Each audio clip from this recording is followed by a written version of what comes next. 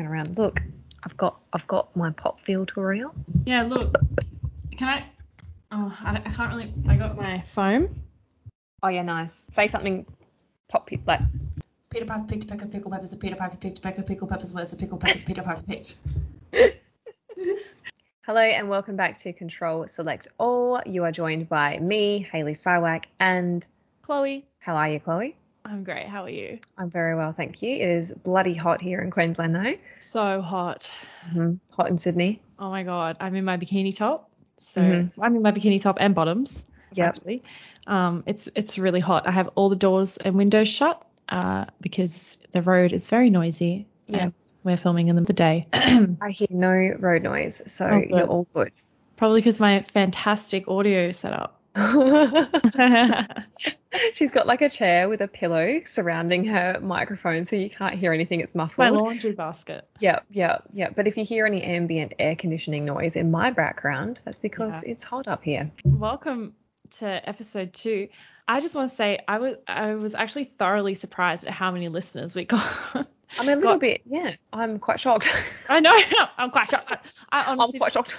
I didn't think we'd get that many listeners to the first 100 episodes. No. Let alone one. But thanks. Yeah, and we got lots of really lovely messages from people. My friend said to me, "You guys have great chemistry." And I was like, yeah. I think we have sibling rivalry energy, but that's all right. Yeah, I agree.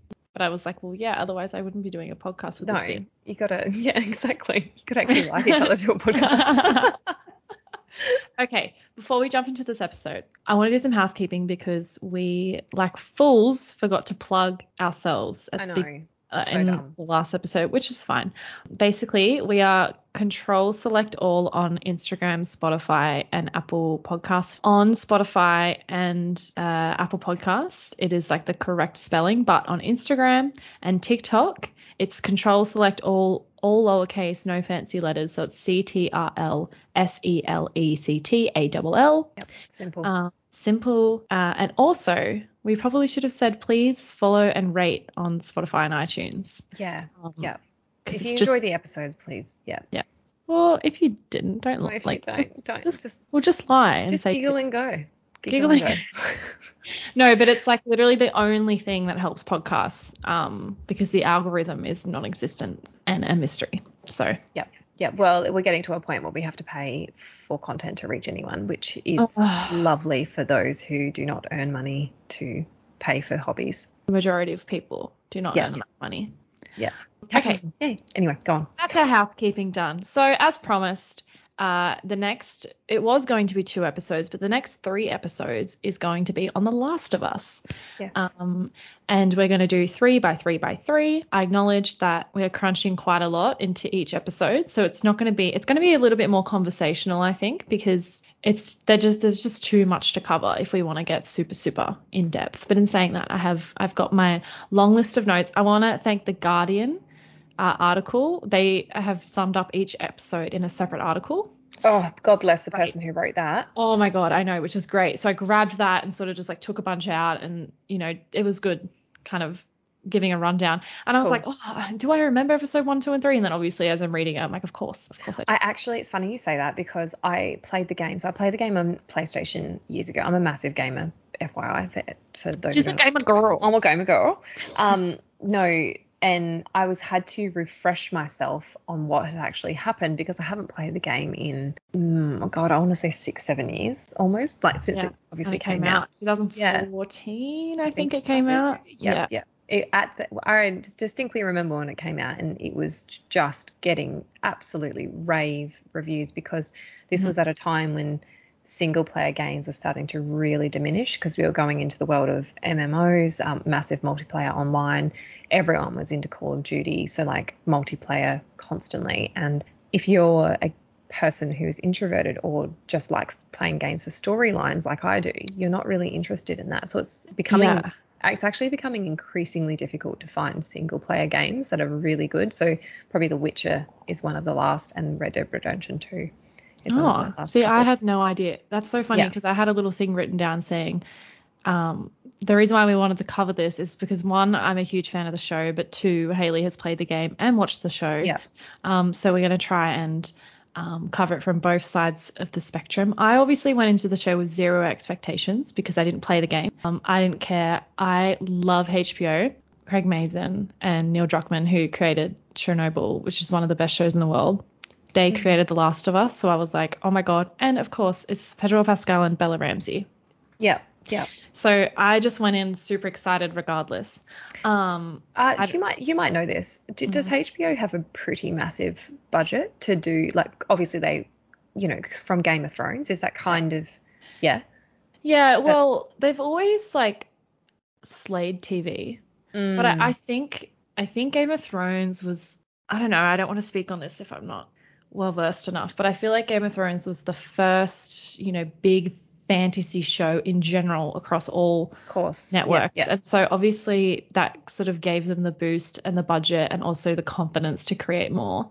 I just suppose it's just done so well. If I compare, for other fantasies on Netflix, for example, it's just not that same level. It's a running joke now, like, oh, ACOTAR needs the Game of Thrones budget. This needs a Game of Thrones budget. But yes. So anyways, obviously I didn't go in with attachments or I couldn't care less. But I do remember my brothers playing it. So I do remember the game and watching it and watching the gameplay, but I didn't play it myself and I was very young at the time. So I wasn't super attached. Anyways, okay, I want to start off also by saying that it's very important to acknowledge that some things just do not translate the same, whether it's book or video game, onto screen and TV. There are lots of creative decisions that need to be changed. And I also recommend you listen to the HBO Last of Us podcast because the creators of the show and the game come together. It's hosted by Troy Baker, who played Joel in the game. Yeah, I love Troy Baker. Yes. Yep. Isn't he a hunk? He is such a great voice actor, though he is so talented. And in every game I've played with him voicing the character, it's just been absolutely phenomenal. Yeah. Every single one. Yeah. I just want to quickly look something up, actually. Keep talking. Yeah, he was doing like behind the scenes. I love that HBO always do behind the scenes of each episode and they sit the actors down in their costumes, which people would remember from Game of Thrones. Yeah. And they talk about what's going on and Troy Baker's sitting down. And I remember they posted it and some girl commented, God, Troy Baker is a good looking man. I was like, yes, he is. Yeah, he's done heaps of video games. He's well sought after in his roles. Really? Yeah.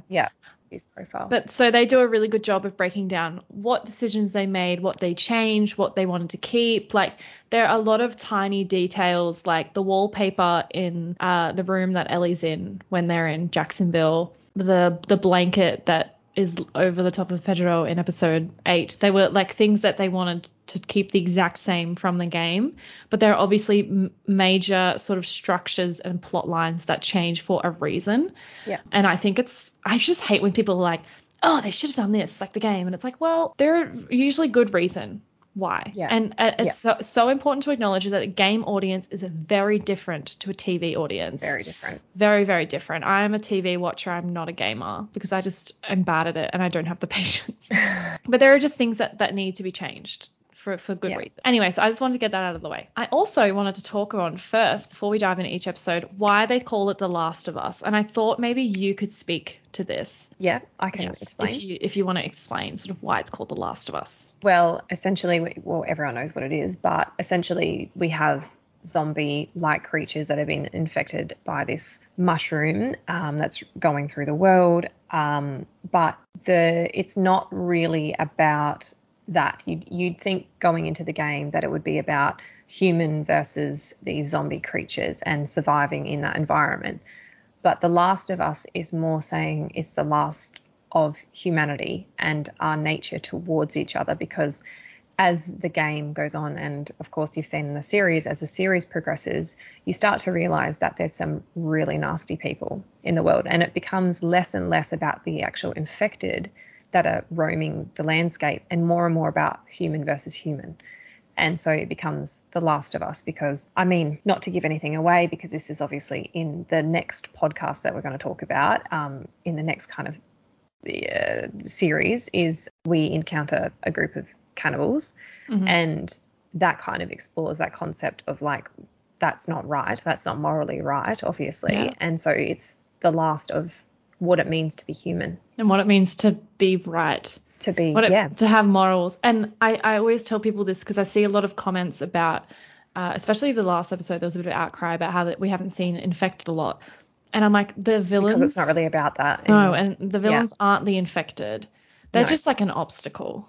Yeah. But the real villains are the humans. The real villains are us. Yes. And how we would behave in that circumstance, which we would. Like, that's why it's kind of scary in a way, you know. And another thing they point out as well, the show creators keep stressing is, in a game, it's full of violence for a reason. Like, you have to kill and go through all these obstacles, but they were like, you can't just have all this violence in a TV show. You'll become so desensitized to it, and there's no rhyme or reason behind it. They wanted to focus more on the backstories of people who were violent and like, which we will get into. Well, the backstories are essential to the feeling of this show and the game as well, because in the game you do a lot of walking and you actually want to walk through the world because it's so beautiful, the graphics, and you're protecting Ellie as well, because you do play as Joel in the game. You don't play as Ellie until later on.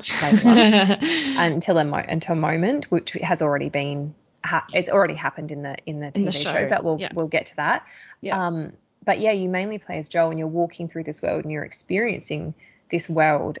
So it is a slow game and it's a slow show because the feeling, you want to create that feeling, but when things happen, it gets really intense. Because either they encounter an infected or they encounter a human who's really violent, and suddenly you're like, oh my God, it's happening, you know. Because to me, I see an infected, I'm like, okay, they're just going to shoot it and get on with it. You know, they're scary looking. The makeup artist, like makeup department did a great job, but it's not.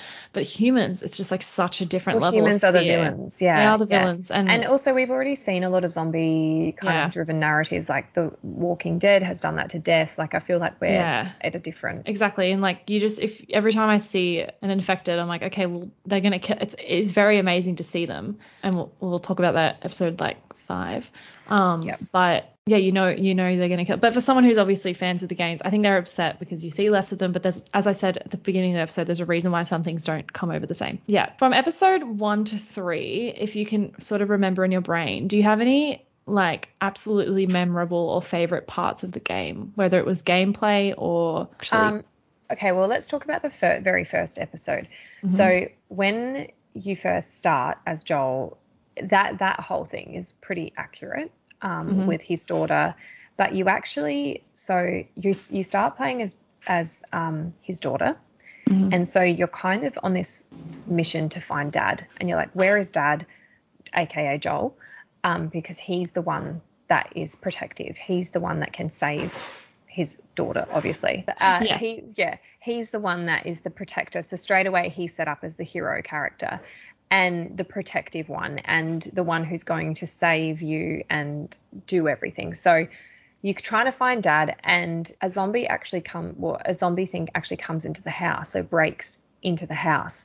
So it's a wee bit different to the TV show where Sarah is actually goes to the neighbors. I'm gonna run through the first episode. So that, but I really liked how that was done, because from someone who's played the game, I obviously know that this is going to happen.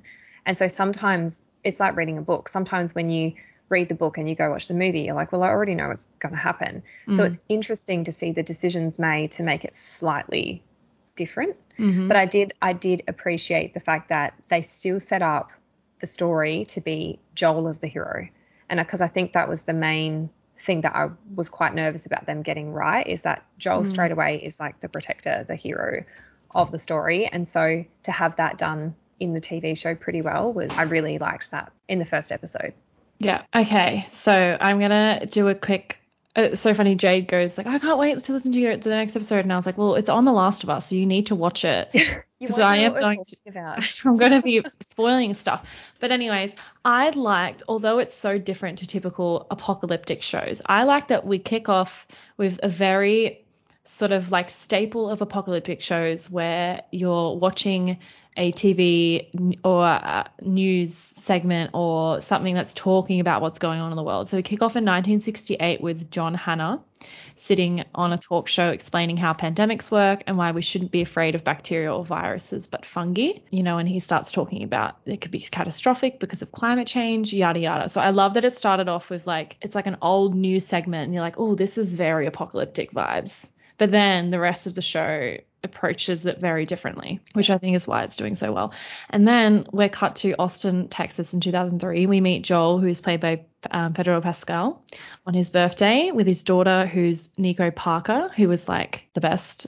She's amazing. She's stunning as well. Oh, isn't she? She's just one of those faces that you could just stare at all day. I know. Yeah. She's the creators beautiful. She has the hardest job because she's actually the protagonist, the main protagonist, like the game. So correct. It's all the way up until the moment. Yeah. Yeah. Spoiler alert. If you haven't seen it, why are you listening to this? So yeah. And so basically, okay, yeah. So Sarah is the protagonist of the first episode. Everything is in her point of view, which I guess is the same to alluding to the setup of the game, except although the storyline is slightly different. So we meet his brother Tommy. Who did he play in the game? Now I'm blanking. Gabriel Luna. He played. You mean the actor? Yeah. Who did the actor play in the game? Yeah. Tommy played. He played a different character in the game version. Oh, the actor? Yeah. Oh, I don't know this. I didn't realize that. So he was in the game as well. Yeah, a lot of them are. Oh, I actually had no idea. I'm Literally surprised Troy Baker is not in it then. He is in the latest episode. Oh, which character? He's like the one that's with David, who's sort of like, oh, I know that he's eating people and he's a bad person. Oh my god, of course it is. That's oh my god. I didn't even recognize him. Because he's got a beanie on and he's super cold. You know what? Because I was looking at him going like, I am pretty sure that is Troy Baker, but I did not even. That was so funny. Okay, the reason why I'm confused, Jeffrey Pierce, who comes in later on, he played Tommy in the games, but I don't think the actor of Tommy played anyone. Anyway, so we hear, and you don't realize this until you watch back, but you hear a slight disturbance on the radio about something in Jakarta, and it's a bit ominous. And you also figure out that Joel works in construction, which you're like, that's very handy. So they're sort of like slowly putting in these little things. Easter. Something really interesting that I didn't even pick up on is later on, a few episodes later, when Ellie says, how did this all happen? And Joel says, oh, they think it got into flour and stuff. And the morning of Joel's birthday, they were meant to make pancakes, but he didn't buy any. And instead they had eggs. He also forgot to pick up the birthday cake later on in episode 1. So he's not eating the flour. So maybe why they were one of the people that weren't infected. I thought that was really cool, like that little laying down the foundations. Anyway, so Sarah gets his broken watch fixed for his birthday with his own money. This is like something important later on. It's like an artifact Joel keeps. But earlier on in the episode, you can tell that she doesn't like spending time with her neighbors who are like old people. But Joel promises that she's going to go over there after school, which she does. She comes back. He doesn't get home till late. They stay up watching a movie. He forgets the birthday cake. And then it cuts to Sarah being asleep on his lap. Joel gets a phone call from his brother. And you can sort of tell that this is not the first time this has happened. Tommy's in jail for like getting into a fight. He needs him to bail him out.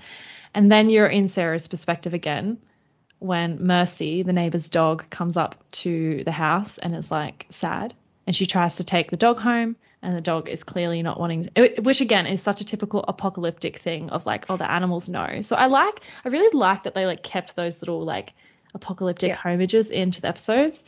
Anyways, and then you see the old lady from earlier. I didn't really like pick up on this, but in the podcast they did a good job of explaining that when you watch her before she's quote unquote infected or whatever, and the dog's growling at her, she's like can't walk, she can't talk, she can barely eat, she's essentially like a vegetable. But when she is infected, she is completely able to move, and the creators were like, the idea that something can take over whatever has happened in your brain to stop you being able to be a functioning human is the scariest part. This like chick with dementia is just like crawling, but also still old, but like can crawl after Sarah. And this is when Joel pulls up in his ute and hits just smashes the old lady with like a hammer or something, a spanner.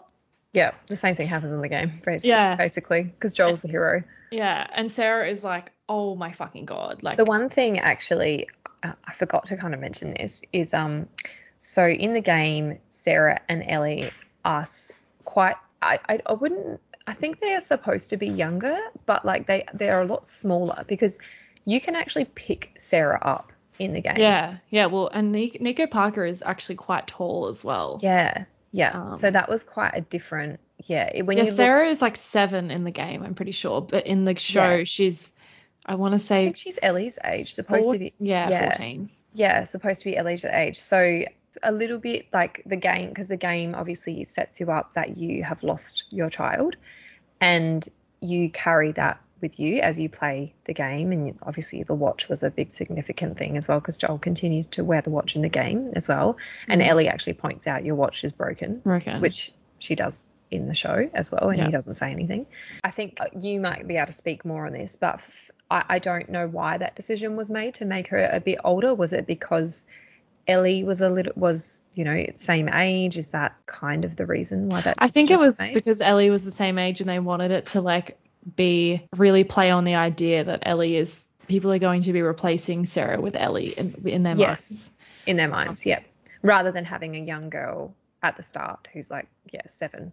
So he's a little bit more frantic, I would say, in the game as well, in the fact that Joel is much more touchy in the game. Like, he's very like, even when we get to this episode that we'll talk about, he is a bit more hands-on with Ellie and like holds her and stuff, whereas the physical contact in the actual TV show is they're very apart. I think it's because like it's a major moment in the show versus it wouldn't have been as huge in the game. So when they and we'll talk about this later, the little moments that they do bond or something starts to shift, it's like you hold your breath. Like, I'll get into it later, but when he first laughs and smiles, tries to hide it, it's like it was like you felt like elated, like it was this incredible feeling. Exactly. But anyway, so him killing the old lady with the spanner is like laying the foundations to show that Joel can make some really tough, savage decisions, which I think is obviously a bit of foreshadowing as well, when Tommy wants to pull over and help a family, but Joel refuses and wants to keep going, because it's like Joel just wants to survive and he doesn't care about anyone but his own family, that's the thing in the game. Straight away that happens as well, like it's literally scene by scene, like pretty much identical to the game. It's and like he's like, no, we're leaving them behind. Yeah, and I think the one person I would want on my side to helping me in the apocalypse would be my dad, because my dad is the most resourceful and sort of experienced person when it comes to all sorts of things, but also I think he would be able to make those tough decisions where I don't know if I could. I'm such a person and I'm a helper. And I think Dad would be like, nah, fuck that. You need to leave them on the side of the road. And the whole idea is like, okay, this is horrible that he can do these things, but it's necessary in their world. Which me being a people pleaser, I get stabbed, and I'm like, no, it's fine. It's fine. I understand. But at the same, like I can be savage if someone deserves it, but I don't know if I could leave. And because Tommy says they have a kid, and Joel says I don't care. Like, we need to keep going. I don't care. We have a kid too. So do we. Yeah. So anyways, they try to escape. All hell breaks loose. They get into a crash. That's when Sarah injures herself. And as they're sort of running away, they encounter a officer who you're trying to figure out. He's clearly been ordered to shoot pretty much anyone he sees, because they're going to bomb the city anyway, which comes in later on. And that's when, it's the famous shot of him holding Sarah. And he's getting shot at. They roll to the ground. He doesn't notice until a little bit later that Sarah's been shot and he hasn't. And then you have that scene of Sarah dying in his arms. And it's like, same as the game. So good. Yeah. The way Nico did the breathing in that scene. Yeah, I know, the hyperventilating. And him being like, it's okay. Like, it gives me goosebumps. I know. Well, it's the same in the game. Yeah. Like, he does the same. It's like, it's okay, baby girl. It's okay. And she's hyperventilating, and then that's literally when the opening happens. And also on that note is the music is so similar. Yeah. If not, like, pretty much identical. I'm pretty sure it's almost the same. Maybe it is. From what I remember them talking about. Yeah, it makes sense. It's like such a ominous. It's like HBO credits are the only credits I don't skip. Like, you know, I know, it's so good, isn't it? Game of Thrones credits, it's like like it's long. Yeah, and when the HBO, I told you this, when the HBO thing like comes up, I'm like, yeah, every time I hear that, I'm like, I'm like, no, it's The Last of Us. The fucking impact that Game of Thrones has had on pop culture. We will do an episode on that. Oh my gosh, yeah. Anyways, I want to point out something important here is originally when they first created the pilot, they cut the episode there where Sarah dies. And HBO was like, no, you need to keep going. We need to see a big jump. And that's why in the first episode, it then cuts to Joel throwing bodies into the fire in Boston, a completely different city, ages away, 20 years later. So the creators were like, this is why it's so great to work with people at HBO, because they have those ideas and are like, no, hang on, you need to do this instead. And it would have been really weird if they ended the episode like that. Yeah, like, it just wouldn't have. That's sad, but like, okay, but the cut to him throwing, and then of course there's a child who's sick. You think this child's going to be looked after, but indeed she's actually, is actually killed by Fedra. That's right. Yeah. And one of the girls is like, I can't do this. I can't throw the body into the fire. And Joel's like, whatever, I'll do it. So it's like he goes from his daughter dying in his arms to him throwing a child into the fire. I'd like, it's because he's desensitized to everything. The best cut, I think, the best jump I've ever seen in TV. Okay, yeah. So we're in Boston. The world is pretty much ruined.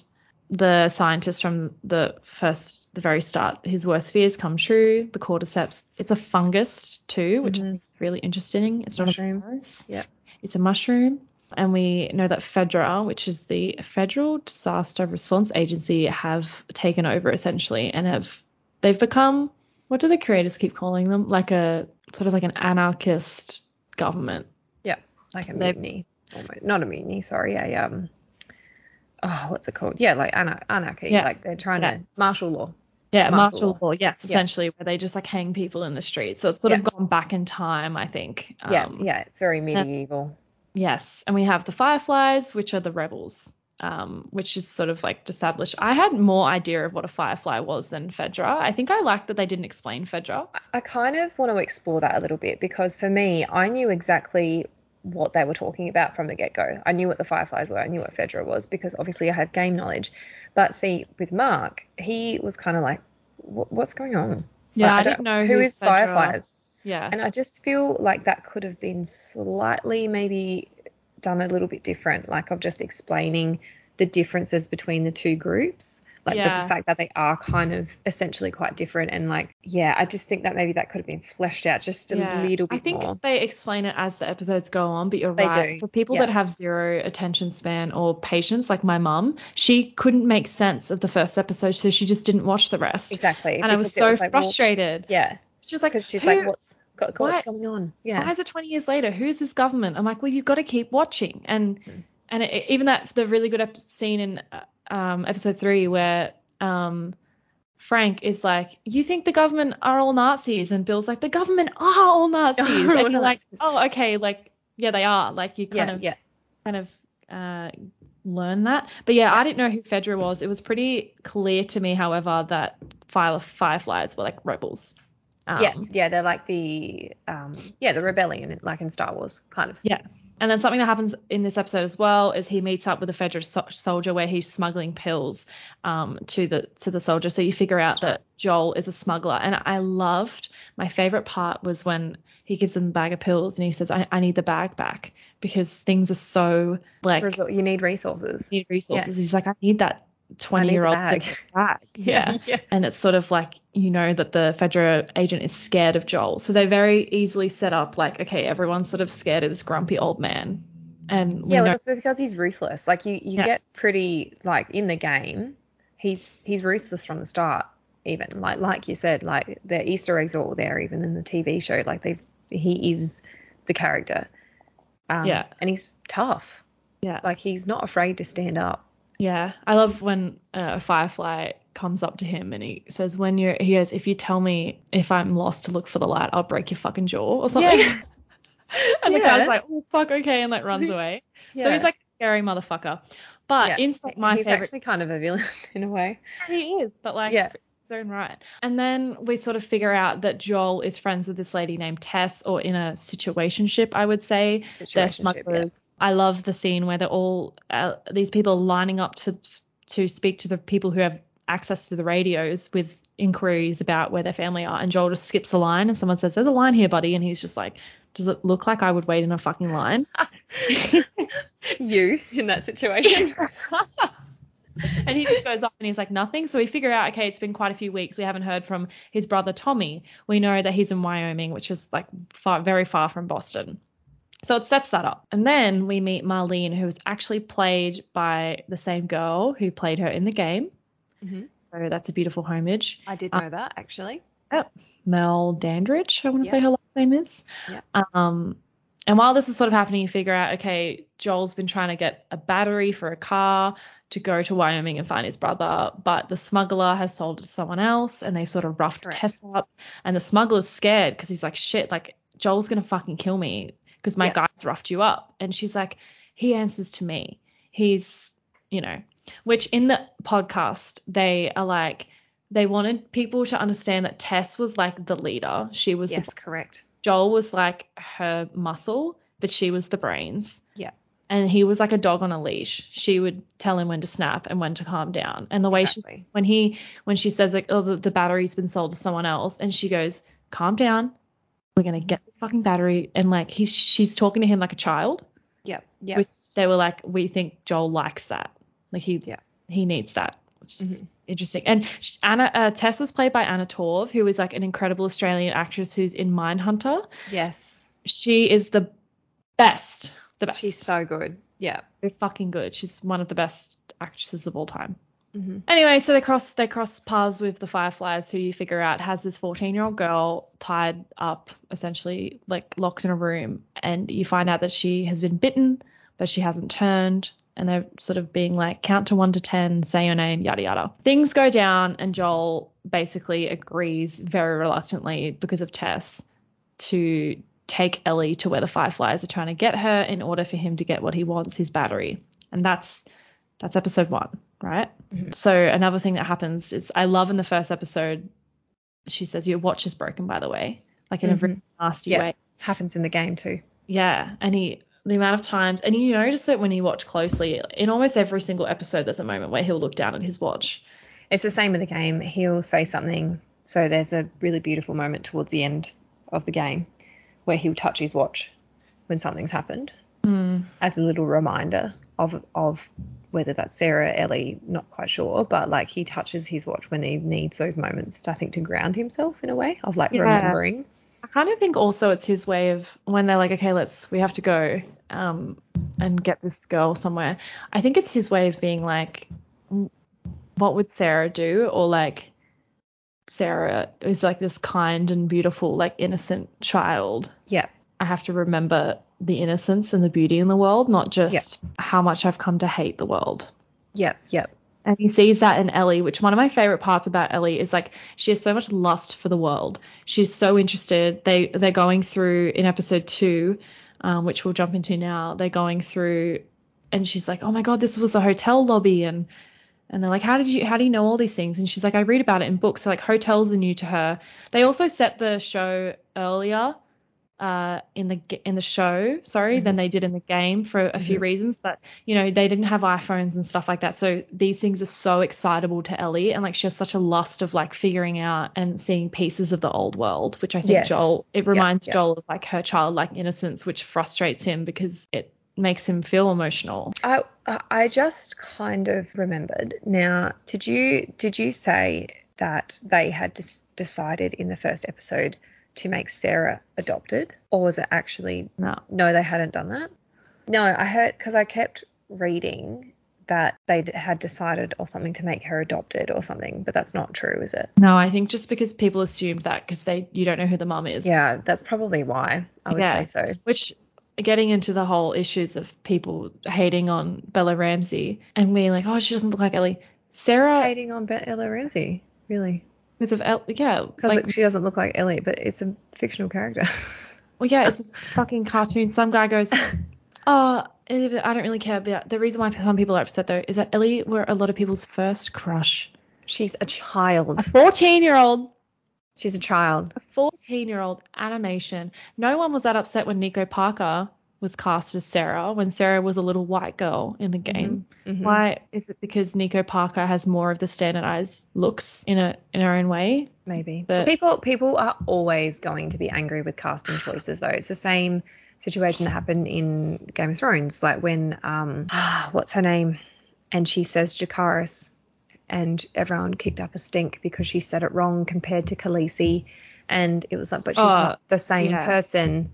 You know, and also a different time. Her accent would be more accurate because it's hundreds of years earlier. Exactly. And so casting is always something that people crack the shits about. Like, can you imagine when Rhysand gets cast? Oh, I don't even want to. I just don't even want to think about it. It's just going to be an absolute riot. And someone pointed out, like, yeah, Pedro is a great casting, but if you really wanted to go that deep, he's not exactly looking like Joel, right? No, he's not. Like, no one's fucking saying that. He's actually, to be honest, he's actually the perfect Joel. I would never have thought that he would be picked for a role like that, but the way he speaks is very similar to Joel. Yeah. Joel's voice. The only other person that I would say could probably play him would be a younger Josh Brolin. Yeah. In June. Yeah. That really gruff, you know, like. And Pedro is like, I think it's just so funny because we know he's the complete opposite in real life. Yeah. But he's a teddy bear, but the most convincing, grumpy. Yeah, he does it so well. Yeah. But just on that, it's so sad because Bella was like, oh, me and one of the creators of the show made a pact that we wouldn't look at comments. Yeah. And she said, I did once, and I sort of broke the promise. And it's just sad because, you know, all these people are getting praise but that's just how fucking society works, especially when it's young women. Well, it's also just casting as well. Like, people have done it for a long time. Like, even with Joffrey, when in Game of Thrones, people were sending death threats to the actual actor. It's like, it's a character. It's a character. Calm down. Yeah, which you've had backlash over sort of funny jokes you've made about characters that you love. But can critique, and people go nuts, but that's a whole nother. We're literally doing an episode. People go nuts. Yeah. Anyway, so we go back in time to the start of the outbreak, and I don't know whether it's the same in the game. You can tell me, but I love that the scientist they bring in Indonesia is a woman. Is that the same in the game? Yes, it is. Okay. I just love that. I think that the show creators and the game creators are both very ahead of their time in just. Oh, the game, yeah, like, but it's normal. Like, you don't kind of go, I don't know, what's an example? You don't kind of go, oh wow, that there's like Bill and Frank, for example. You don't kind of go, oh, they've just put this in here. Like, there's a reason. Yeah. Like, and it's just a normal. It's real thing. life. It's real life. Yeah. I know, and it sucks that we have to praise them for it, but yeah. You know, I love representation. Anyway, so we go to this Indonesian scientist who is pulled in by the military while she's having lunch. And they're like, we need you to look at this. And it's a body. But first she looks at a sample and she's like, cordyceps can't live in a human body. And they were like, we pulled this out of a human body. And she's like, well, and she sees the body, freaks out. She's sitting down and, you know, they say, what can we do? And she just says, bomb them all. And she starts getting upset, can I go home to my family? And then that's when it sort of like alludes to the fact that the reason why the cities are all fucked up is because they were bombed to slow the infection. Sorry, I have to just correct myself. That bit actually is not in the game. It's not, but I distinctly remember a scientist is, I think, Indian or something. I'm getting a bit mixed up with my memory, but that particular thing is not in the game. So that's a detail that's added to the TV show. Yeah. Okay. And we know that the military followed her advice because it's on the radio in Joel's kitchen in episode 1 about how there's been bombs in Jakarta. Yeah. And yes. Anyway, so then it goes forward in time. It's cutting to Joel, Tess and Ellie on their way, dropping her off to collect their battery. They're sort of unsure why Ellie is so important, but then she's like, they're like, just tell us. And she's like, fuck, Marlene made me promise not to tell anyone, and I'm telling the first people that ask. And she says, like, I've been bitten. And immediately they're like, what the fuck? And she says, this was weeks ago. Look at me, I'm fine. They're not totally convinced. I love how Joel's like, oh, who cares? Like they always say they're going to find a cure and a vaccine. Why do we care? Who cares? Who cares? And Tess is like, it doesn't matter what we think. They think she's important. Therefore, we're going to get what we want. So she's an asset, whether you like it or not. But also you sort of see this like motherly thing from Tess, who just wants to protect this little girl. Yeah. And when she snaps at Joel in the episode and says like, why can't you just take the good news? Like, why can't you just be positive for once that we might actually beat this thing? Yeah. Yeah. And the creators in the podcast said, I think it might have been the game creators, but they had this whole, the show creators, they came up with a whole backstory for Tess, but ultimately it got cut because they didn't have time. But they had this backstory that Tess actually had a husband and a son. Both of them were infected, and she killed the husband, but she couldn't bring herself to kill her son. So she locked him in a basement and left. And was her origin story. Yeah. So sort of like I can watch it differently now, knowing that that's what they had in mind for her, because they discussed it with Anna as well, the actress, that she was a mother, like Joel was a father. Yeah, exactly. And that's where they kind of come together as well in their shared grief. Yes. Anyway, so they're sort of going, and they see, this is actually the first time you see the infected outside of like when the outbreak first happened, but they're sort of like crawling through the streets, and you can see they're connected to a building and to each other. And that's when Ellie says like, oh, they're connected, and Tess says, yes, more than you think. You could step on this and it could wake up hundreds of infected miles away. So it's sort of what mushrooms do. Mycelium works in this way. Yes. It's all connected. I like that they explained it that way, because I was like, oh, that's even scarier. Yeah. That is even scarier. The one change they made as well, though, is that spores in the game are airborne and you can breathe them in. Correct. The reason why they didn't put this in the show is because they were just like, it would just be too hard to explain why the characters have avoided breathing it in. Correct, like because a lot of people are like, how can you live for 20 years and not be infected? Yes. So that's sort of why they cut it out, because they thought it would just be another hurdle of having to explain. Which whereas in the game, it's you gotta stay away. Yeah. So I find it really interesting. This is when you first see Joel as a protector, because although he's like not sure of Ellie, he says when they're going into the museum, which is the hard way, they know there was infected in there. He's like, stay behind us, don't make a sound, yada yada. What did I tell you? What did I tell you? Also happens in the game as well. They go into the museum. Yes. And then Ellie steps on a hand, a crunch. Correct. And then all these infected. And this is the first time you see up close a clicker and the noise and the sound, and you're like, holy fuck, that's terrifying. It gave me like Quiet Place vibes, except they can't see, but they can hear. Yeah, exactly. Which is the same as the Quiet Place, but their hearing is not as finely tuned as the Quiet Place. Yes. Anyway, so they're terrifying in the game. They're really hard to kill. That's terrible. Well. Oh, they are hard to kill, because I feel like they try to do that in the show where they keep shooting and shooting and shooting, and you have to really get a good shot to kill them. Anyway, so after the museum skirmish, you figure out that Tess has been bitten. And Ellie's actually the one that figures this out. She says, oh, shit, she's been bitten. Same in the game. Yes, because Ellie had been bitten as well, but she said, oh, if it had to happen to any of us. And rewatching it, you pick up on Tess's reaction and her face, just being like knowing. And that's when she gets angry at Joel, because at that point she knows she's been bitten. She knows what's coming. But there's this part in the show that Pedro actually improvised, and it's when they find out that Tess has been bitten and she takes a step towards him and he flinches. Yeah, I love that.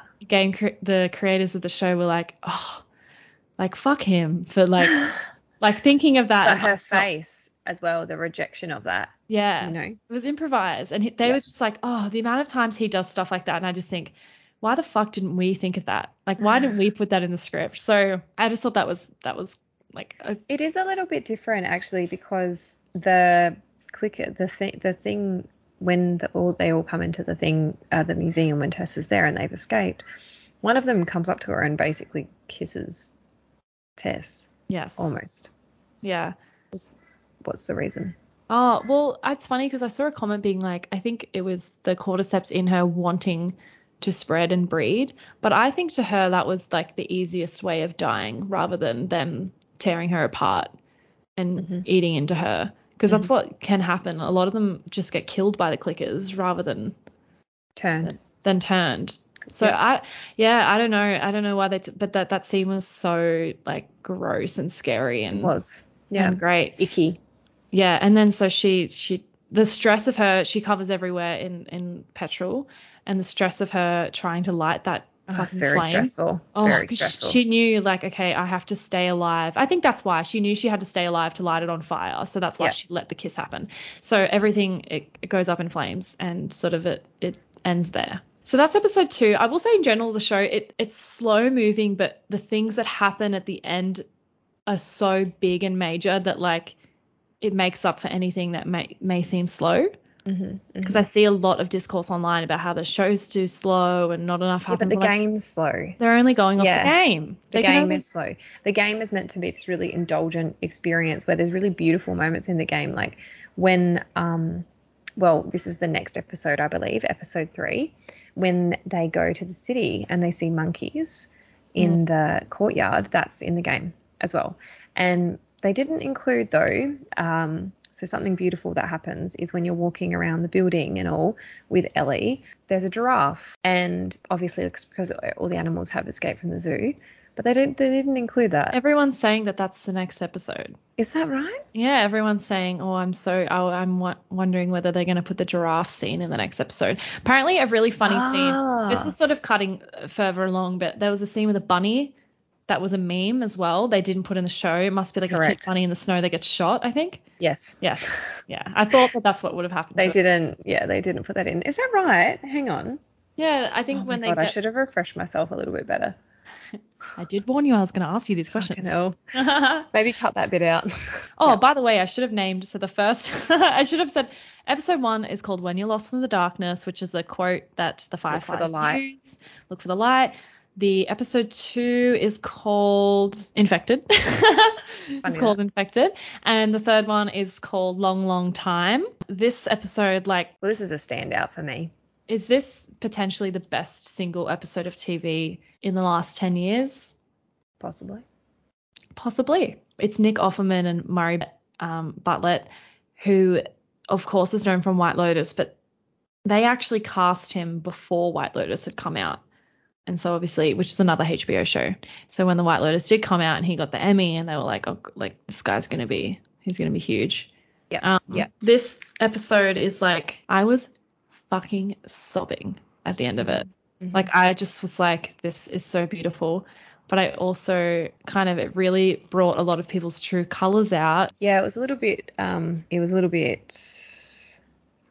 intense to think that this divided people a bit, because in the game, gamers, we don't really care, it's in the game, it's not really, we don't explore that relationship much at all. You actually just end up stealing their shit in the house. It's foreshadowed that you're friends with them. You know who they are. But in the game, do you know that they're a gay couple?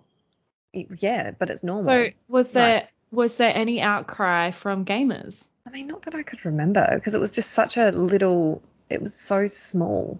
And why should you fucking care? Yeah, why? It doesn't. But I think this is what comes with TV. I think it's just a wider audience than gamers. It wouldn't be the gamers though. It would be people watching. It's the people watching. That's what I'm trying to say. So obviously TV watchers is a much larger audience than gaming. Yeah. Because you might know one gamer, but everyone watches TV. So it really opens up to more of this fucked up commentary. And anyways, we should probably preface that the episode focuses on a gay couple, and it opens up with Nick Offerman's character, which I love that they chose a very, he's a masculine character and he's a masculine actor, even though he's known for comedy. It opens up with the town that he's living in being evacuated, and he has a hidden basement under his basement where he's hiding, and he waits till they're all gone, and then he goes to Home Depot and gets all the supplies, and he pretty much just sets up and stays in the town and creates this little sanctuary for himself. He sets up traps and live tripwires and all this sort of stuff. And then it fast forwards to, it's only a few years later, when a man has fallen into his trap, which the hole is so big in the ground. How did Frank not see it? I know. I thought about that when I watched it. I'm like, he wanted to get caught. Yeah. Yeah, so actually, before we go into them, it actually opens up, because Tess at the end of episode 2 says, get them to Bill and Frank's. Get them to Bill and Frank's, they'll look after her. And so then it's that scene which they actually like copied straight from the game of the shot of them looking at the plane up on the hill, and they're like, okay, there's all these bodies in this graveyard essentially, and Joel's like, I don't want you to see it, and Ellie's like, I want to see it, and he says, you know, people that didn't fit, protective. Yeah, people who didn't fit on the trucks were killed, and she said these people were innocent, and he doesn't reply, and it zooms in on a baby's piece of clothing, and then it's cuts to that baby being alive 20 years earlier with the mum. So you're like, okay, this baby's been killed with the mother, and then that's when it goes into Bill's life. So anyways, he runs into Frank, and I love when, I don't know whether this happened in the game, but I love when he says, are you armed? And he goes, yeah. No. And he's like, you took a bit to respond. And he's like, I thought about lying, but like, I'm not a very good liar. I loved that. Yeah. No, it's very sweet. But in the game, it is different, because when you kind of get to the house the first time, like, Bill is still alive. So you're kind of finding Bill, and he's lost Frank at this stage as well. Yeah. So it's slightly different. So it kind of makes you see, the episode is so good that it actually makes you almost misremember the source material. Well, because they added so much. Well, I kind of like. Exactly. Yeah. And the note Frank leaves Bill a note that literally says he hates Bill. Like, he hates him. The TV show is so much better than the game in that way, of that it completely explores their relationship and how they have this wonderful life together, and they live together for like 20 years, if not more, in peace, pretty much in peace. Yeah. They had those moments where they were raided, obviously, but it's just probably the best episode that's in the whole season. It's so, and I remember, because I didn't know who Bill and Frank were. I went into this blind, so I remember watching it being like, am I getting gay vibes? Like, I was just being like, I thought the same. I was like, hang on a minute. It was so subtle but so well done. Like, I was like, oh, Frank, first of all, is a beautiful man, like Murray Barnett, with the beard and the hair, and I was just like, oh, he's a very handsome man. And the awkwardness that Bill has towards him, you very quickly figure out when they're playing the song Linda Ronstadt's Long Time on the piano, that when he says, so who's the girl? And he says, there was no girl. And he goes, I know. Please. Like, that's how they're figuring out. Yeah. And then I was like, See, in the game, that's not, like, we don't see any of that backstory at all. Like, all that's kind of said is, like, Bill says to Joel, like, it's really dangerous to care for someone in this world. So it's kind of implied that Frank is his partner, but not really. And he's kind of referring to the fact that if Joel starts caring about Ellie, it will get him killed. Do you think the reason why he says he hated him was because now he's gone and he's so ruined by it? He hates that he loved this person. Because do you think that's what he meant when he said he hated him? I think so. Yeah. Like, he's like, I hate that I loved this person and now he's gone. Like, what is that? Yeah, possibly. But, like, see, in the game though, like, Bill finds Frank so the three of them all go to to go find this car part. And they do find, see, I've kind of missed, it's all coming back to me now. So you end up you find Frank, and he has decided to die by suicide instead of being infected.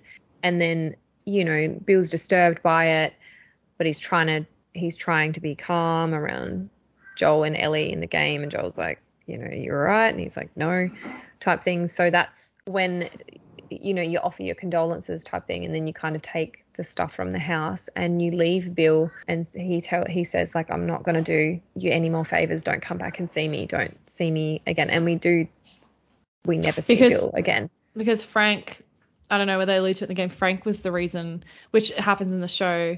Yeah. Which actually I'll keep going and then we'll jump into that. You know, he takes him to bed and he says, you know, I've never done this. I did this with a girl. And he just said, okay, well, if I'm going to stay here and do this with you, I'm going to stay for a couple of days. And then it's like, okay. And then it cuts to them 3 years later and they're arguing like an old couple in the street. Again, one of the best cuts I've ever seen of, like, them in bed. And then it's like, he goes like, oh, fuck you. And he's like, this is our home. I want to make it beautiful. And I know, find out that Frank wants to turn the street that they live into a more beautiful place, and he wants to look after everywhere and all this sort of stuff. And Bill's just like, oh, like it's a waste of he's like, if you say resource management one more time, I swear to fucking God, I'm going to walk through one of your tripwires. Like, having this big fight. And then it goes back in time to Frank also being like, oh, I've speaking to this lovely lady on the radio. They're going to come here. And Bill is like, are you fucking kidding? Like, and that's when Joel and Tess come. And they're having this, and it's made very clear that Frank wants to be social and misses people and misses interaction. And Bill's like, I'm only letting this happen because I love you. I don't want this happening. So I think in the game, it's interesting that they were like, he says, don't come back here, because now that Frank's gone, exactly, I'm back to how I was. Exactly. I'm isolated. I don't want to be. I'm isolated. I don't want anything to do with anyone. So it's in my opinion, it's much better than the game, because you get that full exploration of these side characters, even if it's only one episode. And it kind of shows, it sets that tone of like, this is what it means to be human. This is not just about the apocalypse. This is about love, basically, is kind of the game. Well, that's what the undertones of the game essentially are. It's about love. People coming together and supporting each other. Ellie says, why do you keep going? And he says, for family. For family. She says, I'm not family. He goes, no, you're cargo. You're not my daughter, and I'm not your daddy. You sure as hell ain't my daughter. But it cuts to them sort of all having this lovely civilized lunch, and Tess says, this is so great. I haven't done this in so long. It feels so good to do this. And they go inside, and Bill's like, no, don't go inside. And it's him and Joel, and Joel's like, get that fucking gun out of my face. And he pulls and it's him trying to be like, I'm just like you. I don't want to be here either. I'm only here because of Tess. And he says, we can help you get some things like medicine. And he says, no, we don't need any of that. And he says, well, that fence that you've got, Joel should know because he worked in construction, that fence you have has a year on it tops. It's going to collapse. You're very well protected, but, raiders will come eventually, which is what happens. So these raiders show up, and Frank wakes up. Bill's out in the rain shooting. Bill gets injured. Because he's standing out in the rain with no cover around him like an idiot. And it's sort of like, okay, Joel was right, raiders would come. But then, you think Bill's dead. Like, and I think as a gamer, you might have been like, oh, is that what they're going to do? Because you actually think Bill's died on that table. And it goes black. And then it cuts to them years later, 10 years later. Well, that's not in the game. No, but like, how you said in the game, Frank dies. Exactly. I think some gamers might have watched it and been like, oh, is Bill going to die instead? Yeah, exactly. Like you kind of, so that's what's kind of good about it, is that you kind of know the game story. Well, and the thing is like, because it's such a small amount of the game, you're kind of like, what is this again? Is this, who are these?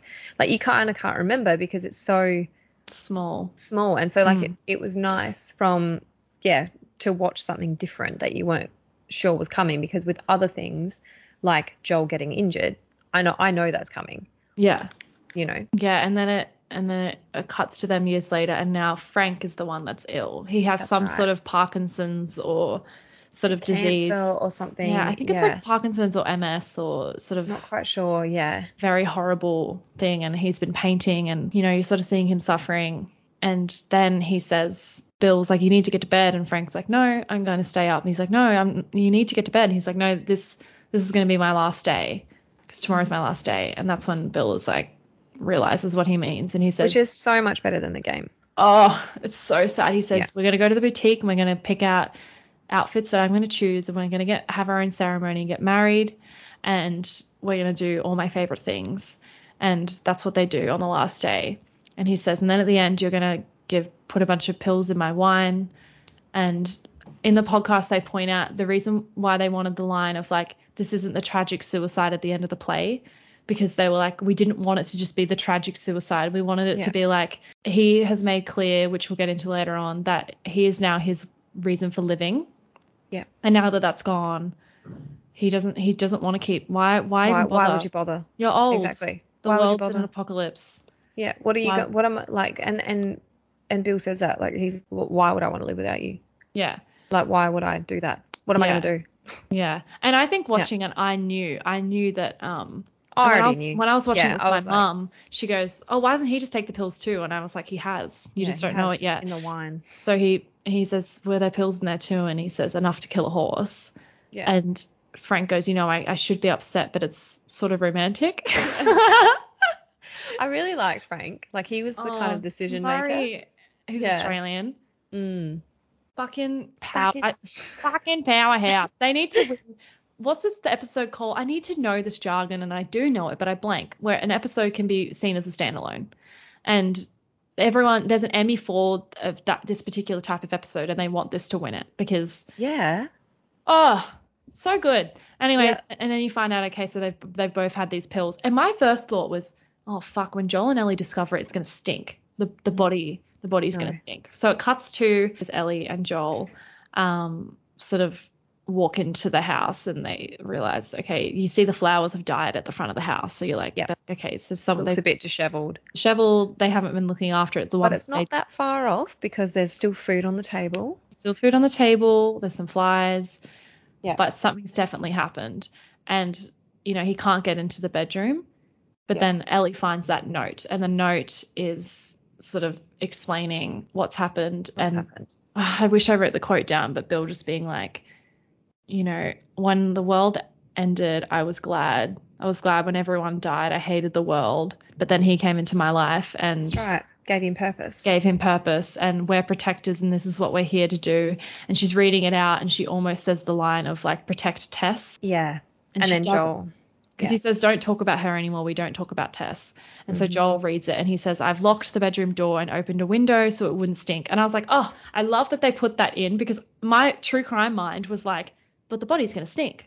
Yeah. The house is going to stink. So I love that they had that little bit of like continuity. A little bit. And then the episode ends with looking out the window with the curtains. Yeah. And the creators said they actually wanted to they had an idea of starting every single episode with an open window to do with the upcoming episode, but it just didn't make sense in some, and they left it.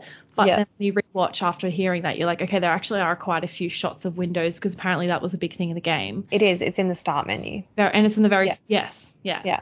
But before it ends, they basically shower. This is when we see Joel with his sexy, wet, slicked back hair. For God's sake, Chloe. That everyone's eating up on the internet. And they have all these boxes, and then it's Ellie's first time in a car, and she says it's like a fucking spaceship. Yeah. And they're on the road. They have a car, and they're on the road. They're on to get to Wyoming, which is a few thousand miles away. It should take 30-something hours of driving. And this is also where, isn't this the next episode, I think, perhaps, with the magazine in the backseat? Well, that's the next episode. Yeah, which is literally almost identical to the game. Yeah, there's a few things coming up in the next episode that I'm going to ask you about. But that's the first 3 episodes. I loved all of them. Episode 3 is standout for so many reasons that are obvious. I think it's like absolute art. Yeah, well, it's so different. Like, it's not, like I said, it's very different to the game. It's not, because they're not major characters in the game at all, and it doesn't explore their relationship or anything.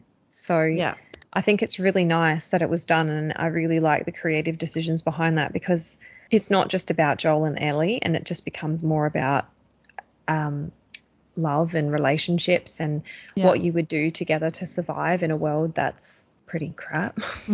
I've just realized I forgot to mention like the most important scene, and I trying to remember whether it's 1 or 2, where they're escaping, and previous in the episode, the Fedra soldier he was smuggling to said, don't go out tonight, they've got people crawling over the place. They go out, and it's that big standoff of Joel, the Fedra guy, and Tess and Ellie are behind Joel.